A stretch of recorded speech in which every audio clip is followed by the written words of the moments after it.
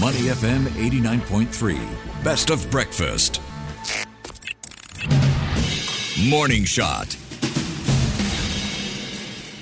Welcome to Morning Shot. It's Ahmad and Ryan here with you. Now, China's longest holiday break of the year is underway this week, with officials hoping that record tourist travel numbers will help to lift an economy struggling to emerge from its post-pandemic doldrums. Ryan, what comes to your mind when we talk about China's Golden Week? Yeah, Golden Week, as it suggests, is a long stretch of holidays. So, like what people do on holidays, go shopping, go on tours. So I imagine that is going to be helping China to some degree after, well, a bit of a slump when it comes to its economy. And so maybe we could see record demand for travel, and that could help sustain some of the economic impact of the Asian Games. So this year's Golden Week holiday is poised to become the most vibrant in recent memory. Indeed, but just as China enters its key holiday sales season, we saw a raft of headlines weighing on already frail confidence in its property market. So will this be a chance for China to turn the tide? So more insights, we are going to get them from Erica Tay, Director of Macro Research at Maybank. Welcome to the show, Erica. Good morning, gentlemen. Erica, great having you on. So you are watching China very closely, and based on some of the estimates we have, more than 21 million people are expected to go jet-setting in the space of these 10 days. Do you see this as a bit of a seasonal boost? So I'm just wondering how much weight we should be putting into this current spike in travel. Is this going to be a rebound in travel? Is this going to be sustainable? Well, Golden Week is indeed upon us, but I'm afraid it will be a seasonal boost more than a turning point.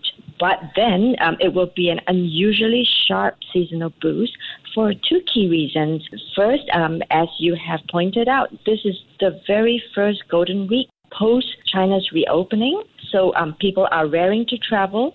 And secondly, this is what people call the Super Golden Week. Why is that so? Because as we all know, the Mid-Autumn Festival moves around, right? And this is one of the rare years when the Mid-Autumn Festival runs consecutively to the week-long National Day holiday. So this gives the Chinese tourists 8 days straight of public holidays.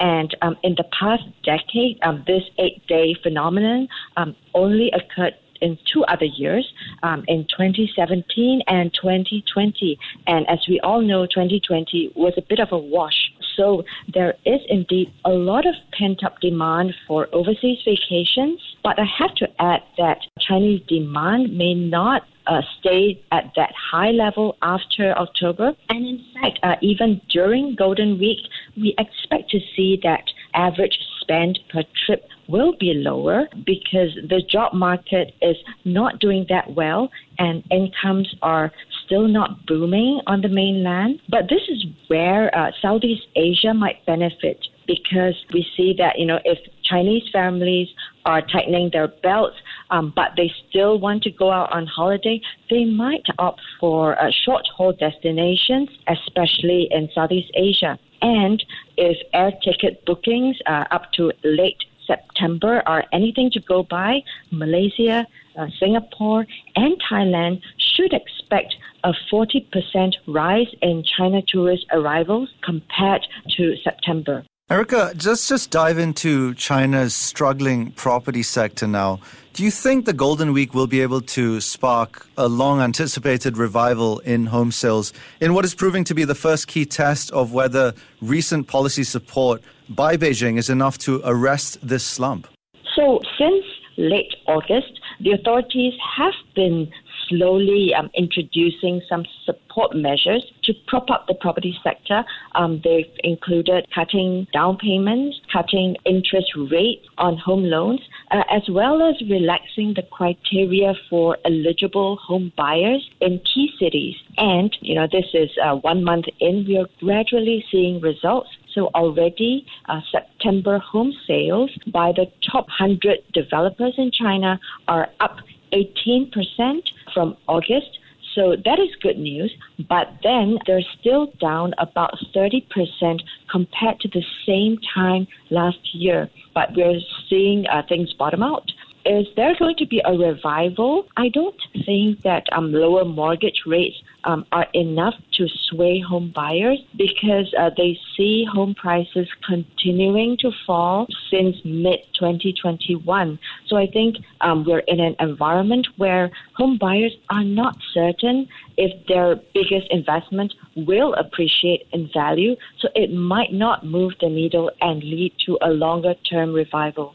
Yeah, this is closely watched what's happening in the property sector, Erica. So latest headlines, more bad news. If you look at what's playing out for Evergrande, its founder, Hui Ka-Yan, is under investigation, possibly involved in criminal conduct, apparently on suspicion of transferring assets offshore while struggling to complete unfinished projects. When we look at what's playing out for China's property space, how much of a parallel can we draw to what happened to Lehman Brothers back in 2008 in the US? Of course, China is a huge property market for investors worldwide. There is a lot of pain, but compared to Lehman, this property downturn is not systemic. So what we mean by that is that this is not a crisis that is threatening to bring down the banks or the banking system. Why? Because the Chinese authorities have done a pretty good job in the last 8 years in insulating the banks from real estate risks. Policymakers saw risks in this sector, and they have been trying to get the banking sector to slowly wind down the level of loans that they've been giving to developers. So much so that right now, a little more than 5% of total Chinese bank loans are loans to developers.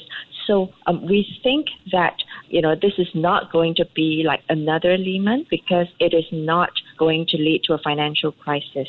Okay, Erica, you mentioned that it's not a crisis threatening to bring down banks or the banking system, but if this crisis is left unchecked, do you potentially see any spillover effects that could seep through to other markets around the world? Yes. So the property sector in China is not just an isolated sector. It is also related to as much as 30% of China's economy because there are other industries feeding into this sector, including trade-related industries, including steel and cement manufacturing. So I think, if the property downturn continues to play out, we will likely see China importing fewer commodities and products from the rest of the world. So the trade channel is a major channel of transmission. And then the second channel, and we were talking about this, would be wealth effects, right? So as much as 70% of Chinese household wealth is held in their property investments. So if they see the paper value of their property going down, they're going to be less willing to spend on big-ticket items such as travel. All right, we are in conversation with Erica Tay. She is the Director of Macro Research at Maybank. So, Erica, like you pointed out, a bit of a crisis in confidence, and this is through a couple of things they are worrying about, including employment issues. So if you look at the youth unemployment picture, we are seeing record high numbers, and it's even harder to make sense of it these days because the government has stopped issuing data around that front. So what's the type of policy help that you think China can do to address these structural issues?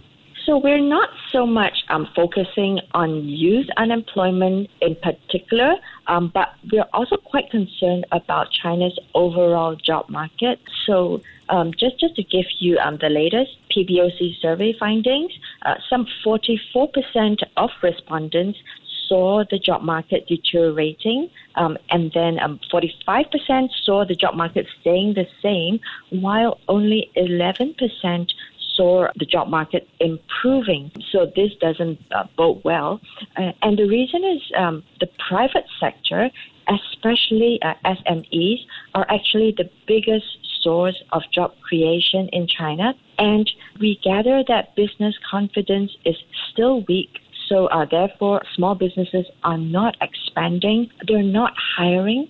As to what the government can do, I don't think the government can step in and totally fill the void left by the private sector and create enough jobs. But what it can do is to create the right environment for the private sector to thrive and to want to expand again. So I think conducive policies will go a long way in encouraging the private sector to hire again. Erica, I believe some of these policies that policymakers have introduced include offering subsidies to encourage private sector companies and state-owned enterprises to hire more. How effective has that strategy been thus far?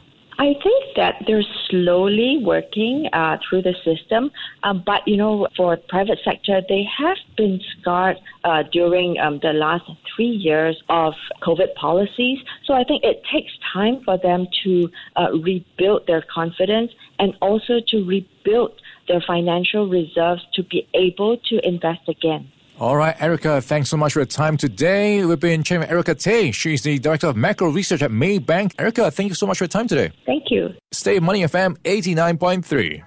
To listen to more great interviews, download our podcasts at audio.sg or download the audio app. That's AWEDIO, audio at the App Store and Google Play.